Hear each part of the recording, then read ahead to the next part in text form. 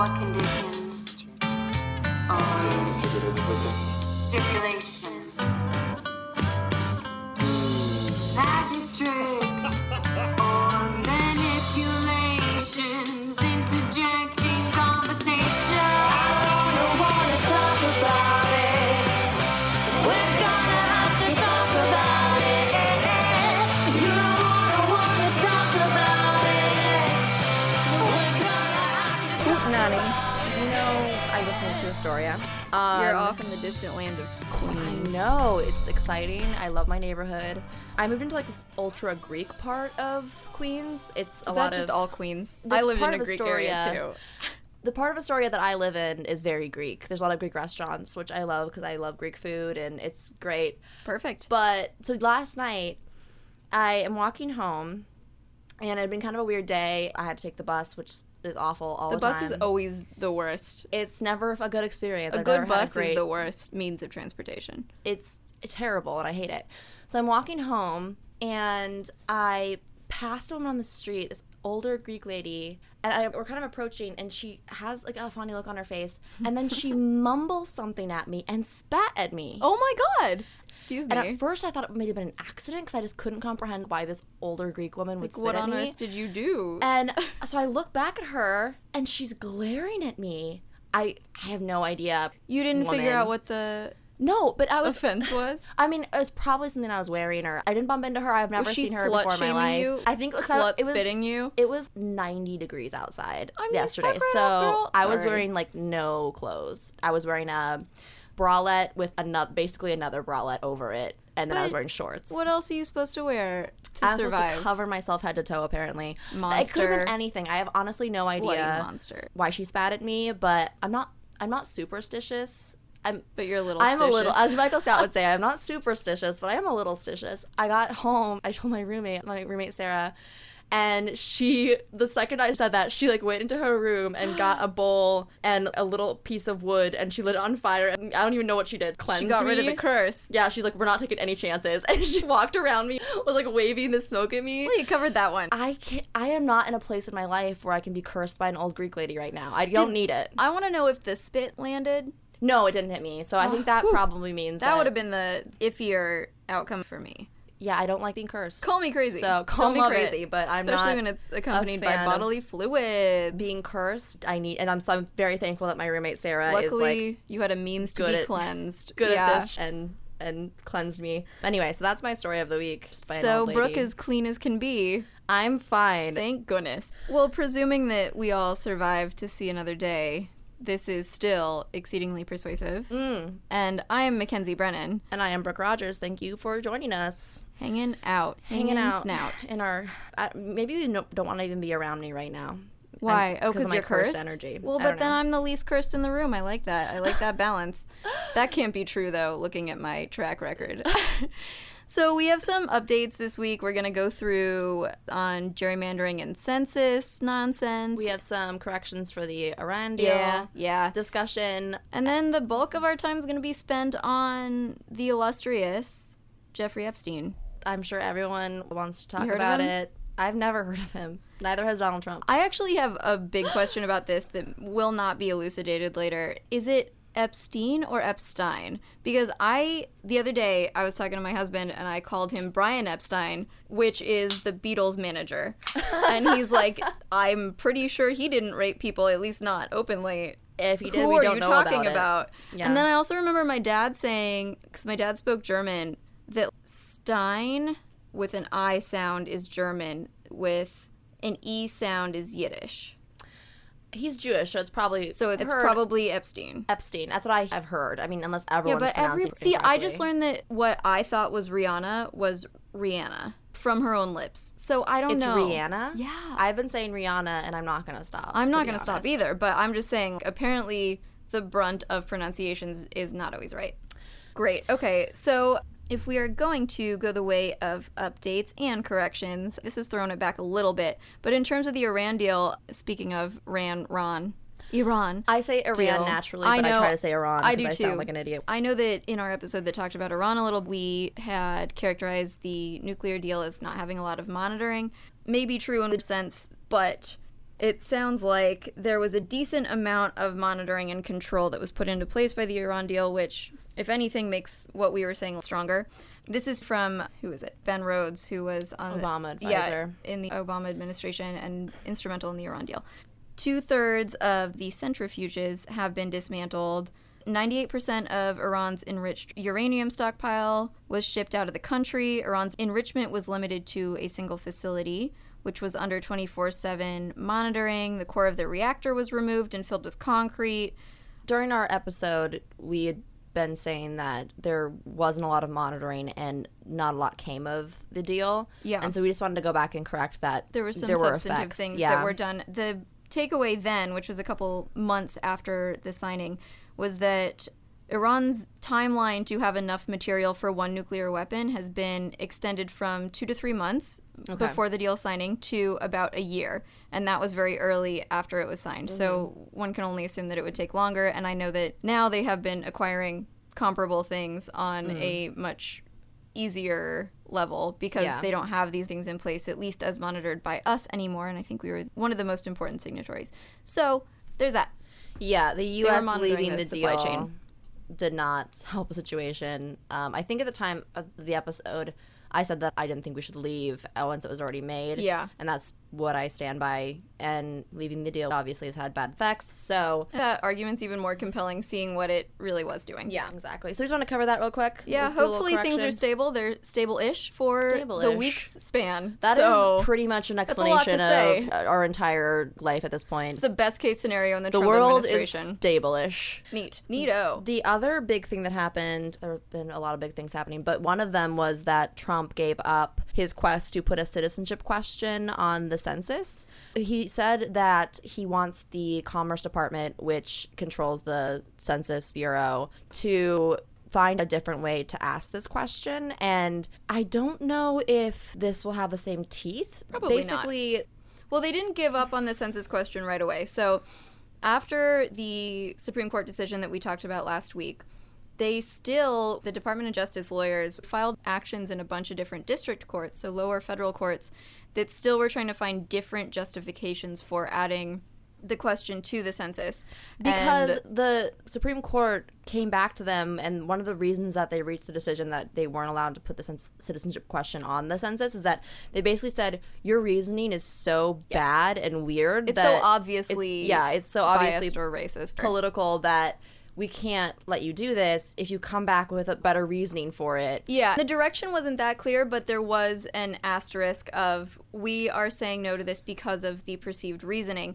So the Trump administration took that like an invitation to devise a different means. The only hiccup there is that the reason that they got expedited hearing before the Supreme Court and before the circuit court below that was that they said, we need to decide this by the end of June. We need to get this figured out so that we can start printing this. And they had already started printing the census. Trump originally said that if the Supreme Court said they couldn't put the citizenship question on the census, he would stop trying. And then after they made that decision, he went back and said, we're gonna keep trying. We're considering executive order. And the funny thing was, Attorney General Bill Barr, before the decision was reached, said he didn't see any reason why the administration would continue to try to put the question on the census after if they were denied. And yet, lo and behold, they did, which made it a very, very tricky situation for the lawyers because these are the same people, literally the same people, who had just argued to a number of courts, including the ones where they were appealing now, that this question would have to be resolved by X date, and this is the way that we wanted to do it, and we would abide by that ruling. So actually a fair amount of the DOJ lawyers tried to get out without giving a reason, and lawyers, typically under a lot of professional conduct rules, judges are pretty lenient. If a lawyer wants to get out of their own volition of representing somebody, they usually can as long as they give a good reason, but they have to give any reason. And these lawyers, because the reason was so obviously partisan and it would have boiled down to, we said something totally different last week, and anything we argue going from here is going to be patently absurd, especially coming from us, so can we just, like, switch out the faces? So the judge denied that, and then within, like, 24 hours, the Trump administration's like, fine, we'll give up, we'll do this other survey route. So the history of this is that up until, I think, 1950, the citizenship question was on the census. After 1950, there was a short form and a long form of the census. The short form did not include a citizenship question. The long form did, but the long form was only sent to a random selection of people, and I think it was like 1 in 6 would get the long form. Because the composition of our country was changing, and there were so many loaded implications as time went on to having that sort of question. Right. So a lot of people on more right-wing news sites like Fox News have been saying that Obama took the citizenship question off. That is not true. Yes, Obama back in 1950, remember? Well, they just stopped using the long form altogether. So under Obama, it was replaced by the American Community Survey, which did ask whether or not the person living there was a citizen, but that was only sent to, again, a handful of people, and it was, I think, annual, which is the census is every 10 years. So totally different mechanism. Totally different. And also, I don't think that the survey can be used in any way to decide budget or decide representative seats. Well, yeah, if you think about the census is designated in the Constitution, anything short of that is not going to have the same significance. Yeah, and also, I don't think that the survey has the same teeth. I don't know if you have to respond. Probably not. Yeah, I don't think you have to respond. So I would question the accuracy of any survey with this question on it, and that's one of the reasons why they decided to keep it off the census, because if it had been included, it would have messed up the accuracy of response. That was one of the arguments against it, was that if the citizenship question is put on, fewer people will be likely to respond, and then they'll have to change the way that they account for the undercount. Or not account for it. Yeah, it would completely change how they did it. What I think people don't understand is that this would affect taxpayers and citizens in districts with higher proportions of undocumented people. It's not just a blue state problem. It's Arizona, Texas, Nevada, Florida. The people in those districts with counts of undocumented people. Also people who have been immigrants in the past. People who are legal now or have any relation to that subset, they're going to be a lot more hesitant. Right. And if you live in that district and you are a taxpayer and fewer people respond to the census, the number's going to go down for your district. And then you're going to have fewer representatives in the House, and less money is going to go to your district in the federal budget. So, and that's a huge deal when you think of the import, if you boil it way down, and obviously there are a lot of impacts in between. But if you boil it down, this is how we determine how many representatives and electoral votes each state gets. Because we decide how many districts within that state exist and how many people exist. This could be the kind of thing that, honestly, in places like New York and California, which are such targets of people who are trying to slice away at those voting rights and the representation anyways, those could really feel the impact of something like this. Yeah, absolutely. It's not just a blue state problem, but it would definitely swing the vote probably more toward Republicans. And for decades to come. And this actually, there was a man called Thomas Hoffler, and he was a leading strategist who was instrumental in gerrymandering and redistricting and urged Republicans to lead the quest to gerrymander more. He died recently. His estranged daughter turned over to journalists some files that they found in his house about the reasoning behind gerrymandering, and it reveals in more explicit terms everything that we've ever suspected about gerrymandering and about conservatives trying to use it to their advantage particularly, and racism adjacent aspects of it and the census adjacent aspects. He says this is something that we need to exploit, and this is how we do it, and this is why it's going to help us, because it's going to suppress this kind of vote and this kind of demographic. So it's very interesting that came out. It's very interesting that it didn't get more press, especially that it came out around the same time as that gerrymandering decision, and as the court decided that, like, oh, we're just not going to touch the question. Yeah. Because it's political, even though both sides are implicated in the case that came before the Supreme Court. So very strange. Yeah. Oh, speaking of districting, I did want to say my friend Jack, who is another Arizona hailing lawyer, reached out to me after our last episode and said, you know, Arizona itself actually has tried this independent redistricting panel idea that you and I were toying with Brooke last time, and Brooke had said, what do you think of this? Would it work? Which is basically where they choose an independent panel to draw districts instead of using the party in power. Right. our conclusion last time was that sounds like a great idea. Would it actually work in an era when independence is such a difficult thing to come by? Yeah. So Jack told me that Arizona tried this and it actually has worked pretty well since then. And in researching that, it turns out that indeed conservatives challenged the fact of the independent panel before the Supreme Court. It was a concern that we had. Yeah, it was decided 5-4, though, in a different court composition, so a little easier to come by. But it had been challenged on the basis of, like, oh, we're stripping the legislature, Congress, essentially, like, national, federal legislature, of their power under Article 1, Section 4, because that says that Congress has the power to prescribe the way in which elections are held, and they delegated that power to the Arizona legislature. So the fact that the voters are now giving it to an independent commission, that's not okay. And lo and behold, Scalia and his cronies wrote the dissent. Interesting. But at least it was 5-4 in favor of it happening, and it has since worked. I mean, it's really funny to me when people argue against taking power from Congress and giving it directly to the people, in essence. Yeah. It's kind of, it was funny because this last election in New York, on the ballot, there was a proposition to include participatory budgeting into our city charter. That could be a shit show or very useful, or both. I voted yes for it because I have a good friend of mine, Bitsy Bentley. She has been working with the participatory budgeting committee for a couple of years now, and they've actually seen really positive changes in communities. It's basically a part of the city budget is given directly to communities, and they put together panels, and those panels, anyone is allowed to come in and bring forward motions. Yeah, I mean, that's what I love about democracy, though. It's so messy, and I love how messy it is. And not it actually, to harken back to Parks and Rec too much, but I just picture those, like, the crackpots that show up because it's the ones that don't have anything to do on the middle of a weekday, and they're like, really I got something to say. Yeah, it's like, I think we should build a statue of George W. Bush in Park Slope. like that kind of weird shit. But, or like the one in Parks and Rec where she's like, there was a sign that said, don't drink the sprinkler water in your park, and I made sun tea with it, and I got an infection. Do you know this?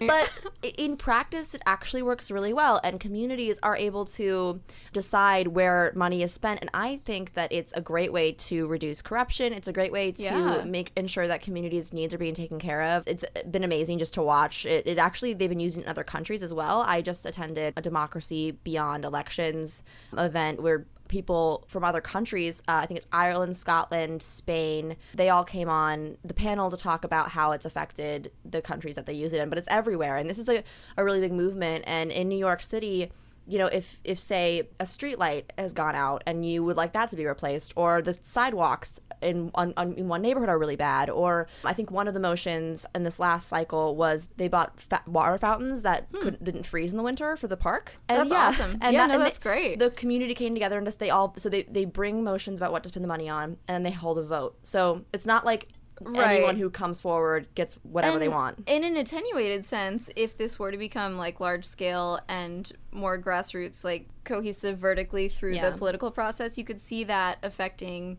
the desire to fund education. Yeah. Because you could say, all right, we want everybody to know about civics, public policy, involvement. Oh, absolutely. You know, how to fix it would take a while, I think, for it to get to that level, but that would be the dream. Yeah, and it fosters kids as young as 11 keep people involved. Can vote for what they would like incredible. to see. And so I think it's a great way to get young people involved. And the point that I was kind of bringing back to what you said earlier about, you know, the people were arguing that it took power from Congress. Cry about it.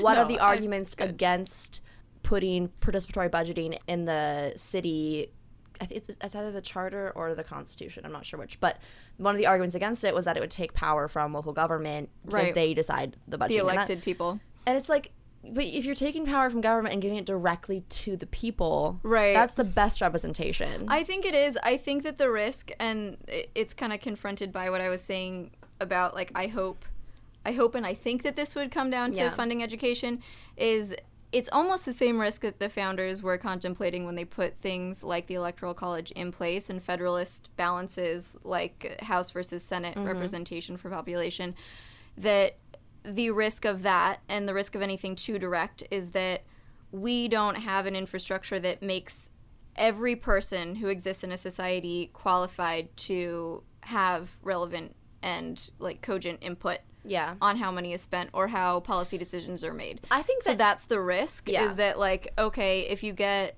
90 crackpots in a city, all of a sudden we have churches with their own police forces like they do in Alabama now. I think that's true to an extent, but this is where I get a little bit small government minded, is that ultimately, yes, that is a risk, but if 90 crackpots in a city want the city to be run a certain way and it's their city and they're like, voting on it, like it's to some extent that's fine. If I mean, obviously, but we got to consider they're under the same constitution, and that's the difficulty with federalism, that you can't have full independence. You can't decide that this little subset has full independence. And there is even with this participatory budgeting, there is oversight. There are people. There's a panel. There are people who are making sure that nothing too crazy gets through. But it gives a little more power to the people, and I always like that. And I think good to experiment on that scale too, because that's how we'll come up with ways to instrument it in a real way. Okay, so with no further ado and no great prelude, we are going to move into Epstein-Stein. Real life Pizzagate that is plaguing our society and may or may not get better, and is a testament, I think, to the fact that we just need all women in power, no men in power.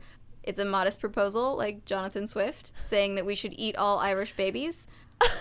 Let's just eat all the men in power, and we will use the men in power to fuel the women who will be in power. We will feed upon their bloated, vascular flesh. It's funny because when you suggest something like that, people are like, that's so extreme. You can't have one gender in power. And it's like, isn't it? What are the last, like RBG since said, the beginning of time, what has that been looking like? Quoting, when people ask me whether there should be 9 women on the court, I say there were 9 men for most of history. Yeah, I think when it was either her or Sotomayor who said, someone asked them how many women will be on the court will be enough, and then she said all of them. Yeah, I think that's the same. The same kind of quote. The other thing that I do want to mention before we get too serious, and there will be no natural transition, is that I'm really troubled by the fact that Jeffrey Epstein looks to me like a more weathered, self-abused, sickly in the mind and spirit Anthony Bourdain. No. And it fucks with me. How dare you? I know. How dare you bring the good name of Anthony Bourdain into this? I know. I hate it. It's terrible. It's not my fault.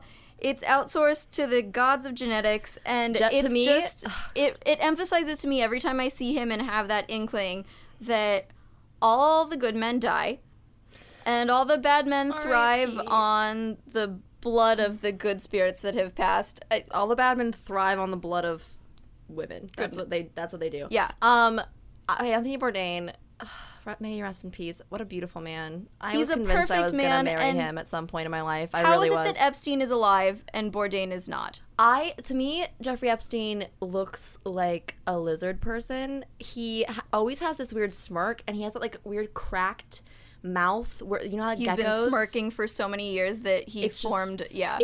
When you look at a lizard just right, it looks like they're smiling, but kind of creepily. That's to me what Jeffrey Epstein looks like. He is a Jeffrey Epstein lizard person. That's what he is. You're not wrong. So a quick content warning before we get into this. Obviously, there's going to be a lot of talk of sexual abuse of minors in this episode. So if that's something you don't want to listen to, this would be a time to tune out. Skip. I just want to let you guys know. Obviously, it's the subject matter is what it is, but we just want to let you know. The world we live in, unfortunately. So, Jeffrey Epstein, the man, the myth. Well, should we, before the timeline, just add that when he was 21, he was a teacher for the Dalton Academy, which was run by William Barr's father, who, ironically, named Donald. Yeah, what is going on? So, the first moment in the timeline is 21-year-old future pedophile, maybe current pedophile, Jeffrey Epstein is a teacher. And just so he had dropped out of college, so he had and as a college dropout myself, like whatever, no shame in that game, but he had no qualifications to be teaching math at this high school. He also had access to kids as young as 10. So wonder how that panned out. They basically there were varying reports. Some people said that thought he was creepy. Some people didn't remember him at all. Like he just seemed like kind of this like ghost figure in He was this school. he was feeling his oats there. He's trying to. Ugh. I was trying to think of the least offensive, like, colloquialism. I'm gonna to be use. shivering Oats this whole seemed episode. The most innocent. I don't know. So, after he taught at Dalton Academy, he went on to work on Wall Street, made it big there, and then during the 1980s and 90s started kind of becoming this philanthropist and this, you know, I wouldn't ascribe mover that to and him. shaker, and he was, you know, brushing shoulders with the rich and powerful, and Brushing all he sorts was of the rich other and powerful things with other people. Oh, God, it's so disgusting. So, notable that I did not even realize, in 1992, Jeffrey Epstein attended a party at Mar-a-Lago with Donald Trump and I'm so glad. 28 women. This is the year that I was born. Hopefully I was born under this star. So, he attended a party with Donald Trump and 28 women. Jeffrey Epstein and Donald Trump were the only men there. It was supposed to be a quote-unquote private pageant, which makes me want to vom. And then, so... Before two lecherous little oafs? Even back then, so just so we're clear, people have known that Jeffrey Epstein is a creep Since before I was born. since. Don't listen to anyone who says they had no idea what was going on. No. Because the party planner of this event at Mar-a-Lago, this is a quote, he said, "Look, Donald, I know Jeff really well. I can't have him going after younger girls," he told the Times. Trump said, "Look, I'm putting my name on this. I wouldn't want to put my name on it and have a scandal."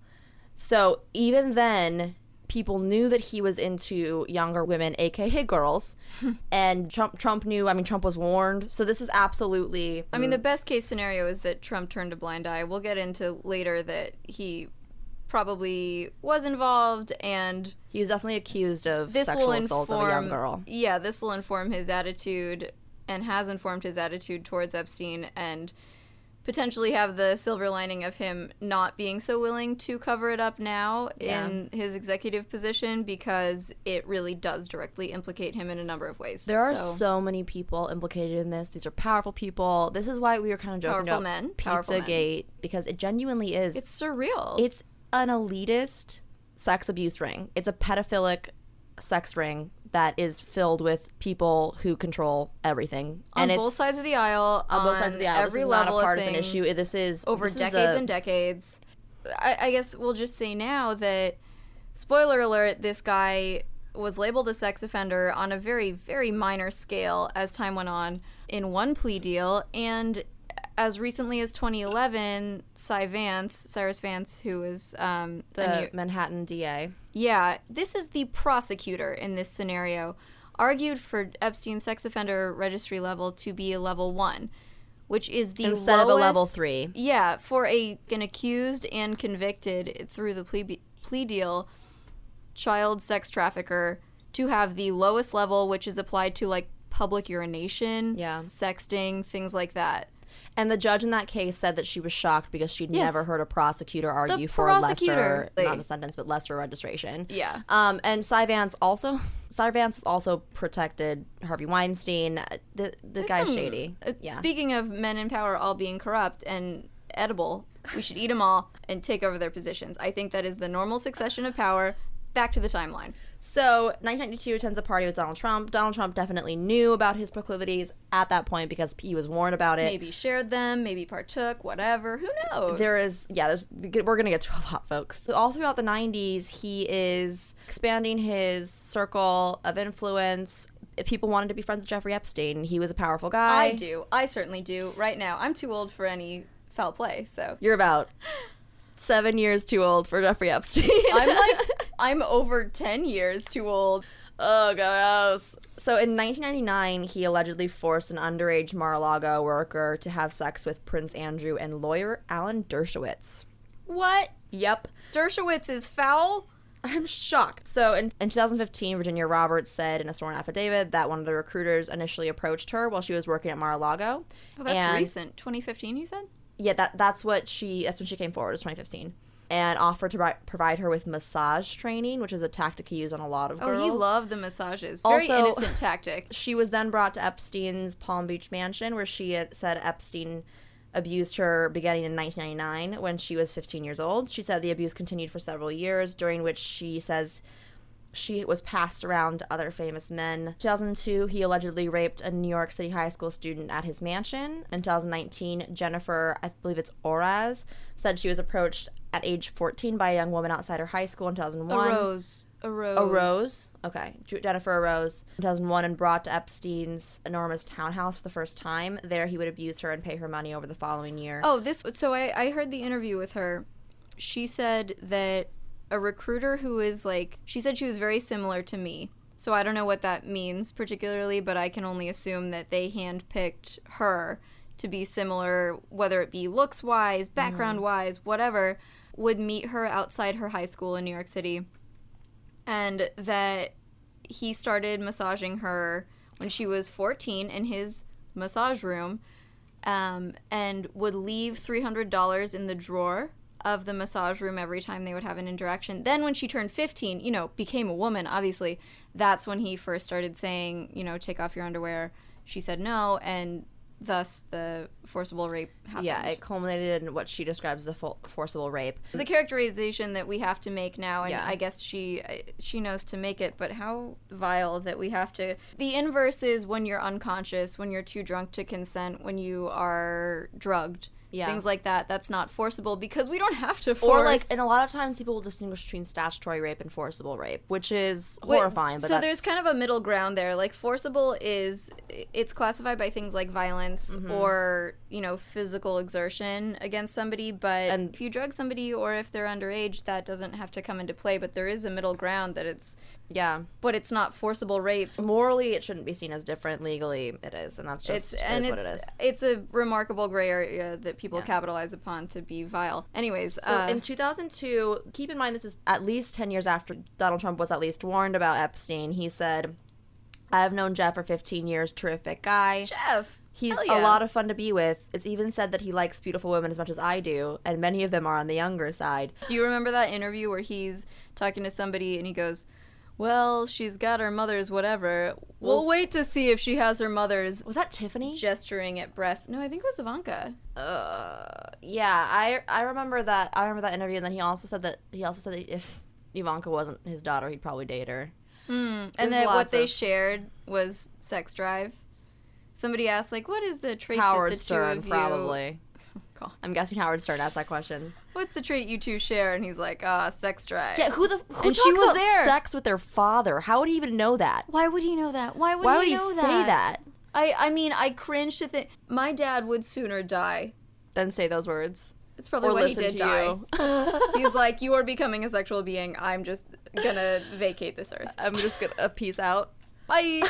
So again, if Donald Trump, who just recently said I wasn't a fan of Epstein, ever says that he did not know that Epstein was a predator, then his own words refute that. It's so much harder to lie. Not that it'll matter, but now we have his own words to refute when he says that. I wish I had convincing evidence that would be the final word, that his own word would be the final word, but we know well enough that he can say things and then double back with the record in front of him and it stick. So in 2005, we're getting really close to the plea deal, so in 2005, a 14-year-old went to her parents and told them that she had been sexually abused by Epstein, and he was reported to the police.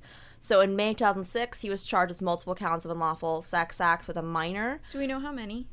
A grand jury heard from just 2 of the dozen-plus girls law enforcement had gathered as witnesses. So a dozen plus, that's significant. The Miami Herald reported that the grand jury returned an indictment of 1 count of soliciting prostitution. Now, which could mean solicitation of however many people. Yeah, exactly. But this is my real problem with this is that prostitution. Underage girls cannot be sex workers in any kind of real sense. They are people who have been sexually abused. This is trafficking. And money was exchanged. Yeah. If you are underage, you cannot consent to sex work, and therefore anything that happens to you is sexual abuse, in my opinion. So when we talk about... It's not your opinion, it's fact. You're right. People, the reason why his lawyers, and even in this last arrest, his lawyer went to the judge and said, you may find that there were instances of soliciting prostitution. And the judge went back at him with, if it was soliciting prostitution of underage girls, isn't that just rape?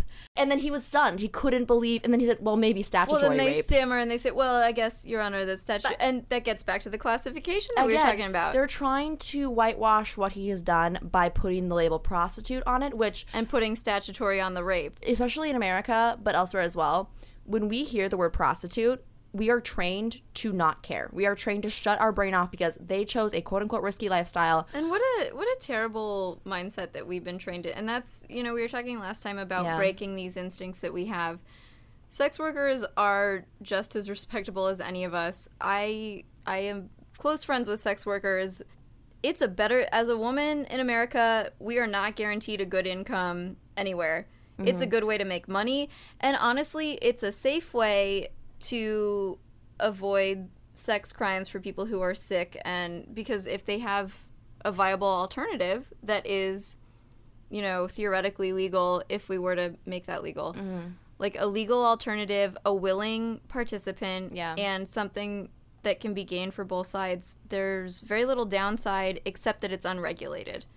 And thus it should be legal and regulated. Yeah. The problem with the way that we view sex work is that it's almost always... We don't demonize the men. And it's honestly like working in sex work does not make you any less worthy of human dignity. It does not decrease your worth as a person, but we've been trained to think of it that way, as police do not have a history of not pursuing crimes against sex workers because they're considered the less dead. So as soon as you put the word prostitute anywhere in the description... And it's unilateral, because certainly if Epstein, as the other party in that transaction, were to end up dead, then all hell breaks loose. Yeah. Yeah, exactly. It's who matters to our society. Jeffrey Epstein matters more in some people's eyes than these girls because, well, they accepted money. So they deserved it. Both legally and I would argue morally, they do not have the ability to understand the weight of what's going on. And they're oftentimes being coerced. They're oftentimes being manipulated. And so until you turn 18, in my eyes, it's sexual abuse that involves the exchange of money. And let's be real, like, at 18, I certainly was in no position to be consenting to sex with an adult man. And I'm not saying legally, but if you're talking about rationality... Not someone who's 20 years your senior at 18. I would argue that it's different case by case, but... And I think the older you get, the more acceptable it gets, and you can make case by case analyses, but people who are young, people who are, like, essentially still in high school. Yeah. When they are teenagers, I think... I mean, we know biologically there's a difference there. Mm-hmm. Your brain isn't done developing until you're like 21. The rhetoric around this, which is that these girls were prostitutes, quote-unquote underage women or younger women who accepted money in exchange for sex, it's a fabrication that only helps predators like Epstein. When you stop caring about sex workers, you are only helping people who abuse sex workers. Absolutely. Okay. This brings us nicely to the terms of the infamous plea deal which was orchestrated by Alexander Acosta. Ex-Labor Secretary, yep. Alex Acosta was instrumental in negotiating. And we'll also get to who else was involved in that, because this guy had a bevy of lawyers. He had, I believe, 30 lawyers working on his behalf, Epstein did.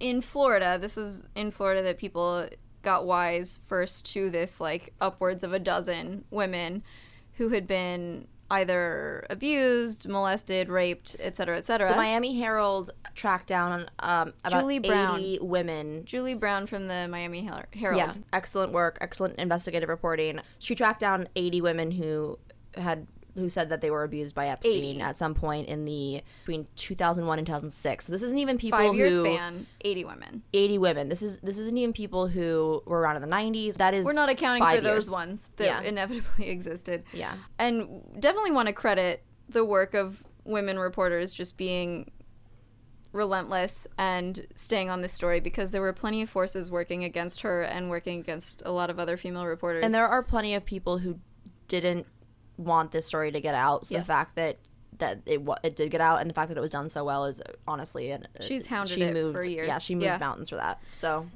the terms of this deal, and Alex Acosta has since defended it in his brief window of trying to defend it while still retaining his position. And this is in 2007 that the plea deal was floated. He has said, well, I had to agree to all these things because I wanted to make sure that he actually faced prison time, because there was...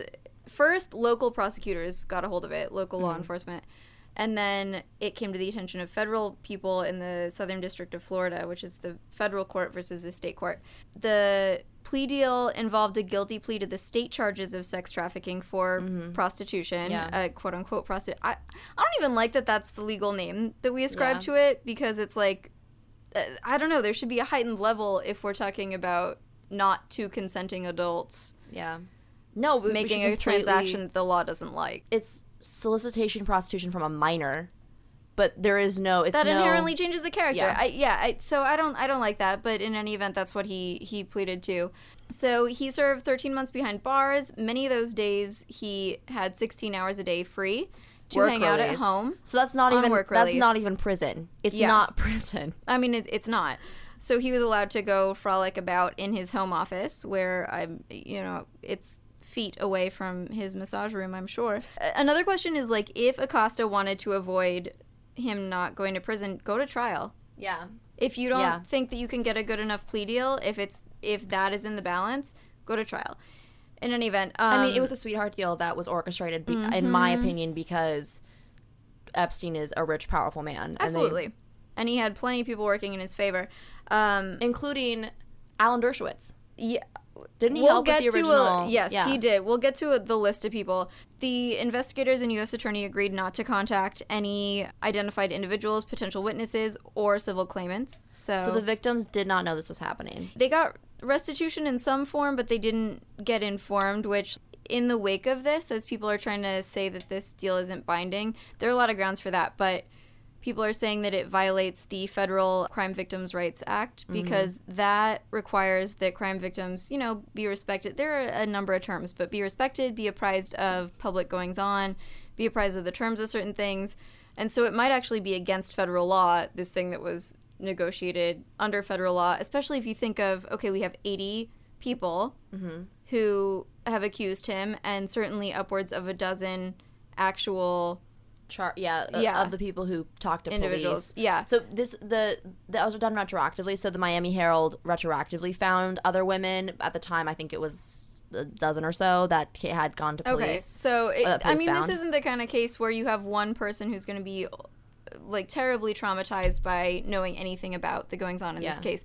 So to justify why you would not tell the victims and the people who were affected by the sweetheart deal, it's very touchy. And then the last thing that is worth touching on about the questionability of the deal is that the prosecutors met with defense attorneys at a hotel for breakfast. And it was just a one-on-one meeting. And talk to anybody in any prosecutorial office, especially if it's a state or federal government office. You do not meet one-on-one with the opposing counsel in a private way. It's ethically wrong, but it's arguably not quite legally wrong. Okay. But it's inappropriate behavior. It's certainly inappropriate, and it raises questions of preferential treatment, especially when the victims ultimately were not told. I think that question is answered. Other the question attorneys, of preferential treatment's answered. The attorneys who are working the case, if they're underlings, they don't know. That's insane. That's very strange. Wow. And a lot of people who work comparable positions are like, I have never and would never do something like that. Especially out of working hours, out of office. How do you justify that except to say, like, let's see what we can do? In July of 2009, Jeffrey Epstein was released from jail 5 months earlier than the sentence he got. Oh, boy. How do you finagle that? He was allowed to serve his 18-month jail sentence in a private wing of the Palm Beach County Stockade, where he hired his own security detail and was allowed to go to work 6 days a week, as you said before, up to 12 hours per day. So he... Working. It was It was Club Med. It was the Club Med of prison. It's probably better conditions than I live right now. Also, not only did he get different treatment before he went to prison, but then in prison, he had it so soft. This isn't even punishment. What is this? Like, it's insane. Soft. I don't like that. So, in 2011, he was told to register as a sex offender in New York City. He moved back here. I guess at that point, that's when he got his luxurious townhouse. And his Manhattan mansion with heated sidewalks. One thing I want to say about that, and it's a total tangent, but there was an article in New York Magazine that was like, oh, the decorations in his New York townhouse were horrifying. And I kind of liked them. I mean, we both have really dark senses of... I know. Also, it's different in the home of a 20-something art-aware woman than Yeah. it is. Like, he had a wall of eyeballs, and each eyeball was framed, and he had a chandelier made of dolls. You come into very Brooks kitsch. or my house, and that's like, oh, kind of funky. I mean, in my apartment, You're a neat gal. we have a giant anarchist flag on the wall. I have a lot of body parts on my Decorations. walls. I have so many body A parts. skull in my room that has been with me every move, and I love him. He's great, and he's just I have in my plaster room. noses on my wall. My dad made big blow-up 3-foot by 3-foot heads of some guy's face that he found even in the know. copier at Kinko's. Don't even know who that is. So that's kind of fucked up. I guess it's weird, but Everything Jeffrey Epstein touches becomes creepier because he's a Yes. lizard person, as I've said Yeah. before, and so he just ruins everything that he's around. And here was the crown jewel on the townhouse roost. It was a 6-foot mural that he had commissioned of himself in a prison yard. And he said to the commissioner, Oh my or the person God. whom he commissioned, he said, "This has been me before, and it'll be me again." In practice, What a as I've said sick before mind. about, chemical castration and the worst of like, our maybe we should do society it. being treated differently, in this one moment right now, even See? though those are the beliefs I still hold very deeply The government shouldn't at do a it. practical but, level. somebody should do it. Right now, all I can think about is what a dirtbag human Lop being. them off. What a waste of space. What a waste of skin and flesh. Anthony and Bourdain blood. is dead, and he's alive. Anthony, we should. You know what? We'll trade. Can We'll we trade please? Jeffrey Epstein for Anthony Bourdain. The any world day is of the cruel. week. There is no God. God is dead, and this is proof. Really quick. Sure. So in 2011, he was told to register as a sex offender in New York City. In a quote to the New York Post, he said, "I'm not a predator. I'm a quote-unquote offender. That's the difference between a murderer and somebody who robs a bodega." Or it was either rob a bodega or steals bread or something like that. But he compared. It's a bold tactic to take, and it also admits to the underlying thing, right? That he's a quote-unquote offender. Yeah, because it's not questioning his offender classification. His offender classification depends only on the fact that people are willing to classify him so low. I mean, if you're, when you're a sociopath, I don't think it matters to you. Yeah, you're just working on rhetoric, but he's not even good at that. So Letitia James has openly questioned, The New York AG. yes, Cyrus Vance's decision as prosecutor to advocate for him getting a lower sex offender classification. It's worth noting that with the whole state and federal interplay, given that this new case is in the Southern District of New York, which is a federal court, and the Florida plea deal was a federal plea deal, even though it involved pleading guilty to state charges, and that'll come into play a little bit with the enforceability. But the federal law against sex trafficking is the only one that has a statute of limitations that would allow for current charges. Right. And so sex crimes in general, particularly rape and related things, certainly prostitution is a lower tier offense. State courts don't tend to protect it on the same level. Yeah. So if a lot of states have 5 years, 7 years. If it has been more than X years since the alleged incident, you can't bring a charge criminally or civilly. The clock has expired. And granted, Jeffrey Epstein seems to be prolific over a long span of time, so I'm sure people exist in the recent past, and that would not be a problem in practice, but thinking of coming forward and what that has and will entail for women against the powerhouse that is Epstein. I think that You need we federal live in law. a different world than we did in 2008 when he was given this deal. After the Me Too movement and just in general, I think our society is getting tired of powerful men being able to do whatever they want and get away with I it. am. A lot of us are. Everyone in this room is, for sure. We don't even know. I mean, Bill Clinton went on, I think, up to 6 trips on Jeffrey Epstein's plane. I'll double check Everybody that. who's anybody who is an old white man seems to have brushed shoulders. I was reading this and New other York limbs. Times piece about how he rehabilitated his image after prison, and everyone knew about this, and he was still having meals with famous people. He was still throwing events and stuff where really big names would show up still, even after they don't knew that he care. was a sex offender, because they fundamentally do not care. We still don't care, and I will put money on it. I'm hoping My tears on the pile of money. What is so crazy is that I was talking to my roommate about this, but I think that this has been in the this has been public knowledge for a long time, since at least 2008, but even before that we has saw Trump, though, dude. people around him knew that he was this kind of person even earlier on, at least since the 90s. I mean, R. Kelly, Bill Cosby, him, And it's, I think what Trump. I honestly think that people knew he was running this ring of powerful people who had access to very young girls. People knew he was attracted to young girls. People knew that he was a predator. Acting on that attraction. And it's crazy to me that we're just now talking about it. It's just now being discussed on a wide level. And I think part of that is that, I mean, you know, general misogyny aside, I think part of that is that the implications of a man supplying the most powerful people in the world with underage girls for sex is such a dark thing to think about, and the implications are so far reaching that the public just shut it out of their, like, the public, you know, the collective unconscious just sort of shut it down and wouldn't even look at it. I think that there is the, well, powerful men just do that mentality, but on top of that, I think that the thought of like a real Pizzagate almost, they just don't want to think about it. They don't want to think about their beloved leaders and these powerful people being so morally corrupt that they would do this, and so they just shut it out of their minds. They won't look at it. They won't look it in the face. I guess there's an element of that, especially when it's bipartisan. I wish I felt like it were that disqualifying. I think the thing that makes it disqualifying is the conspiratorial large-scale aspect, but when you come down to the actual crime that's being committed, I don't think that it matters that much to us. And this was an irony that came up for me in the Pizzagate thing, too. Yeah. That these are conservatives, these are Trump advocates who somehow now, in the midst of their sexism, in the midst of their oftentimes anti-child, anti-woman rhetoric, are pretending that this is abominable enough to justify large-scale violence when you're advocating for small-scale violence that ramped up to this.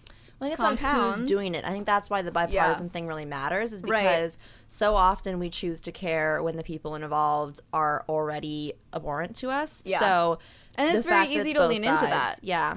And it was so funny because as soon as I heard that he was arrested for new charges by the Southern District of New York, the first thought was, I wonder how his hardcore supporters, because obviously, like, a lot of people are just going to ignore that he has a connection to him at all, and they're just not going to talk about it because they don't care. But how are his hardcore supporters going to defend this? What are they going to come up with? I think Trump is a good crash course, and yeah, you just kind of ignore it. And it's easy enough looking at the track record of media and everybody else that, like, it's pretty easy to ignore it with Epstein. That same day, I was seeing people on Twitter say, well, you know, he kicked Epstein out of Mar-a-Lago in, you know, the early 2000s because he propositioned a young girl. So when he found out about it, like they had a falling out. And it's like in the early 90s he knew about it. In the early 90s he was saying that Jeffrey Epstein was attracted to younger women. And this is a great transition to saying that they are co-defendants in a case by a 13-year-old. Then 13 years old. 2016, the complaint arose, and Jane Doe, as she's named rightfully, was beaten down horrifically by Trump's lawyers, but they were named in raping her together at one of Epstein's parties, I think on his island. Was it his island? Private island, He's a fucking island. We have records that Trump went to dinner parties. I was reading this one New Yorker. It was basically like the social papers of the New Yorker at the time, and they said that it was like a, you know, who, where, what of a dinner party, and it was, you know, who was throwing it. Jeffrey Epstein. Who was there? Donald Trump, one of the co-founders of Google, like other powerful men. I was also, so there was this Vanity Fair writer, and I forget her name, and I'll have to look it up, but she was tweeting about how in 2000 she wrote a piece about Jeffrey Epstein, a feature. And at the time, she was looking into his business practices, and some of it seemed... That's the least of our worries, girl. You have no idea. Some of it just seemed off, so she called him to ask him about some of the business practices, and he didn't want to talk about that. And then he said, "What do you know about the girls?" And she had, in fact, heard from two young girls and one of their mothers, like there were reports coming out that or she had them on background or something, that he was sexually abusing young girls, and she put it in her piece. And when the piece came out, it was bumbling open secret. He was so secure in the idea that he was safe that he openly talked about. He knew when to offer to pay. He openly talked about it with a reporter. That's how much he knew he was safe. Mm-hmm. That's how unbothered by this all he was. So when her piece came out, none of the stuff about the girls was in it. And so she went to her editor at the time, who was Graydon Carter, and she says that she asked why it was removed, and he said he's sensitive about the young women. Oh, poor so baby. If that's true, not only was he being protected by people in law enforcement, by prosecutors, by other people like that, but at the time he was also being protected by the media, which is insane. And it's this fact that rich, powerful men who know rich, powerful men are so isolated from consequence of any kind. And this is just what we're seeing here. I told Ethan, modest proposal, gonna eat you guys. And I said, he will not be the first to go. And you know what? I'll accept applications. If you're a chill dude and you can prove it, you may apply to us and we will eat you incrementally in a way that is survivable. We'll just feast on little swatches of your flesh.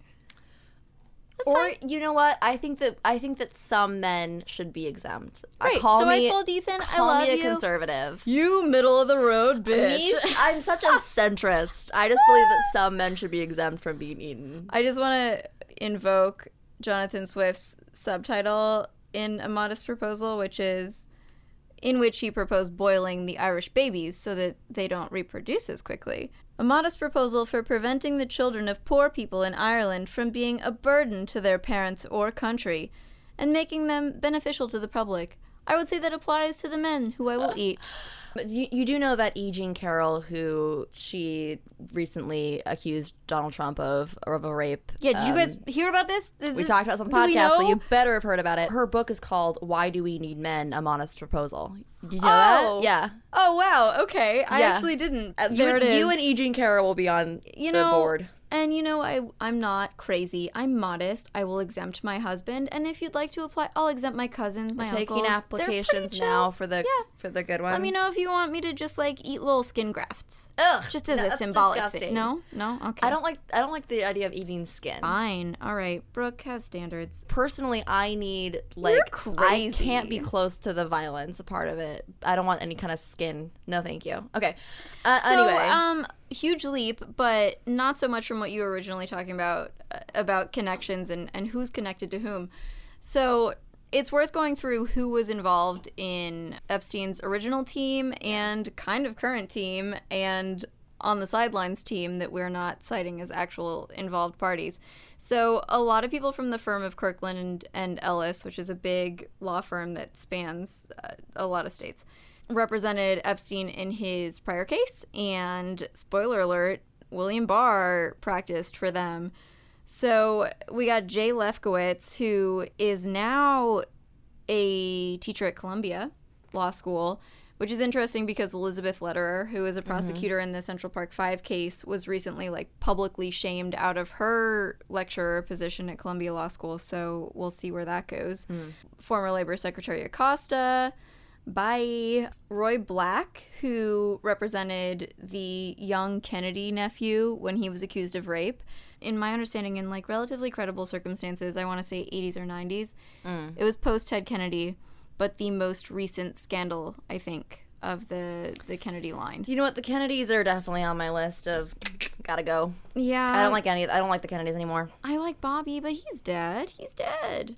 And his namesake is not doing so well with the vaccination. Yeah. RFK Jr. is super anti-vax. How did that happen? How did that happen? Anyway. Well, his own siblings have disavowed him, so I don't want to reciprocally disavow the whole line. But I'm so tired of the Kennedys at this point. Shoo, be gone with you. All right, now I'm taking the centrist line. I don't hate all the Kennedys. Not all Kennedys. Not all Kennedys. Okay, so sorry. So we got Roy Black. He represented the Kennedy, and also Rush Limbaugh and Kelsey Grammer, who are both just perennial sexist creeps who needed a friend, as did Epstein. as did Alan Dershowitz, who has represented Patty Hearst, which honestly probably the best of his endeavors because she was the one who She was kidnapped. created Stockholm Syndrome because she was the daughter of William Randolph Hearst, Right. the mogul, newspaper mogul, media mogul.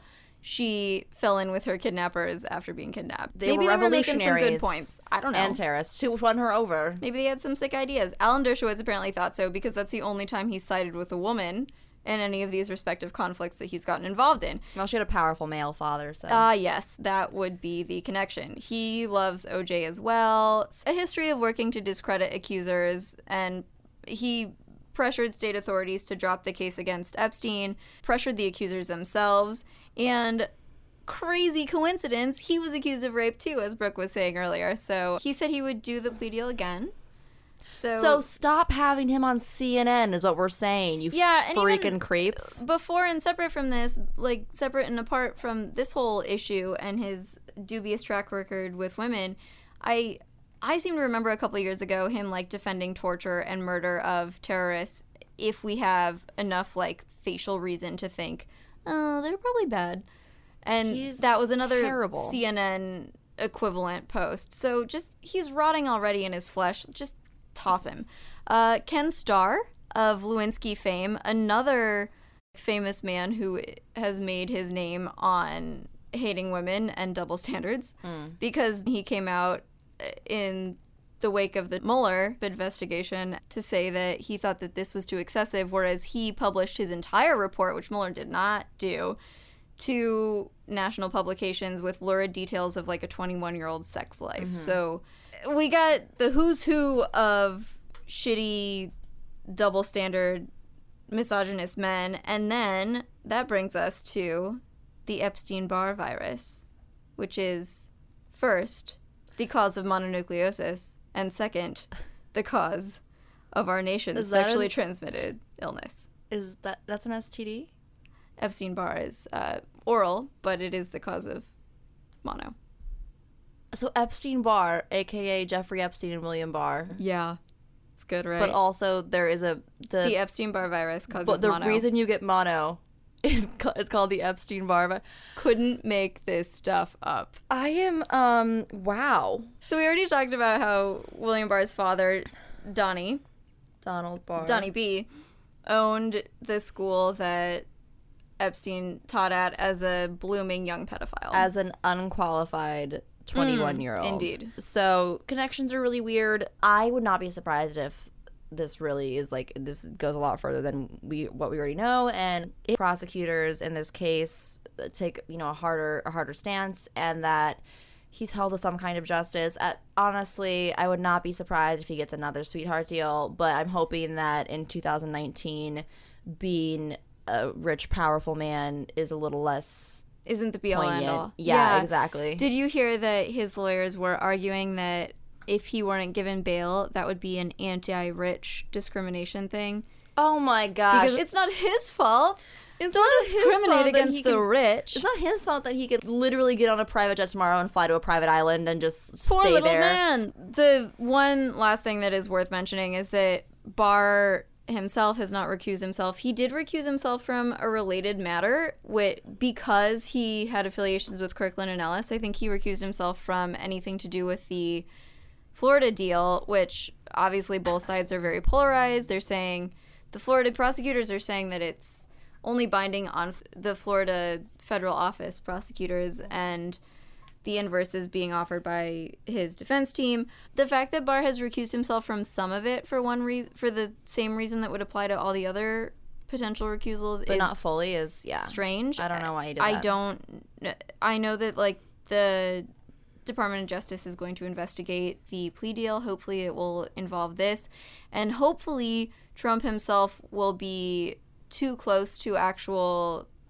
indictment Yeah. that he will not be eager to like fall in line behind his people, as he almost was with Acosta, but then kind of if he shook at did the last minute. pardon him, even his because his I don't think he supporters would do are. that. I don't think he would either, because his supporters right now think of this as more damaging to Bill Clinton than Donald Trump. If Right. he pardoned him, it'd almost be like Picking and choosing.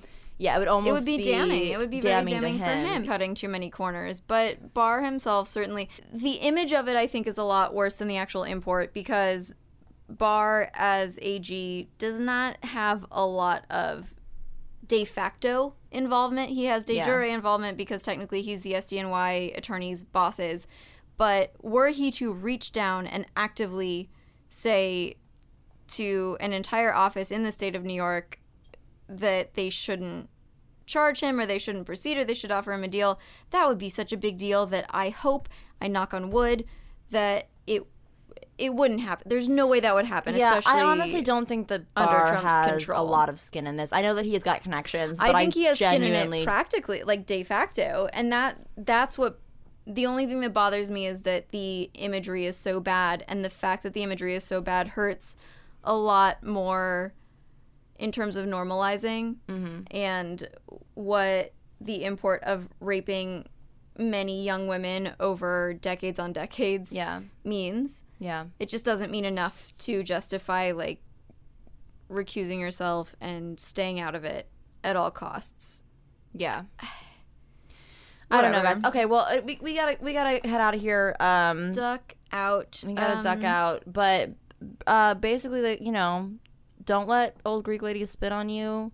Don't touch kids. Don't be a creep or a lizard person. Eat your local rapist if you can. If you know, Kenzie's going to be leading that movement. So, as always, if you like us, we appreciate rates, reviews, and subscriptions. Every time I say that, I want to punch myself in the face, but please do. Don't punch Brooke. Don't let Brooke punch Brooke. I'm not going to punch Brooke. You can DM. I'm Brooke Angeline on Instagram. I'm BKE Rogers on Twitter. Kenzie, do you want to throw your... I am MKZJ Brennan on Instagram, and I am GetMe2 a nunnery on Twitter because I need to be saved. Send her to a nunnery. Help me. Say anything. Say hi. Say hi. If you have some suggestions, if you have questions that you want answered on the podcast, if you have topic ideas, whatever you want, like, just, you know, send us. I've already gotten like a couple really sweet DMs from people who are listening, and I want you to know that every one of them we appreciate. We are a receptacle kisses for your input, and we love each and every one, and we do want to return those kisses. And with that, au revoir. Thank you for listening. Bye.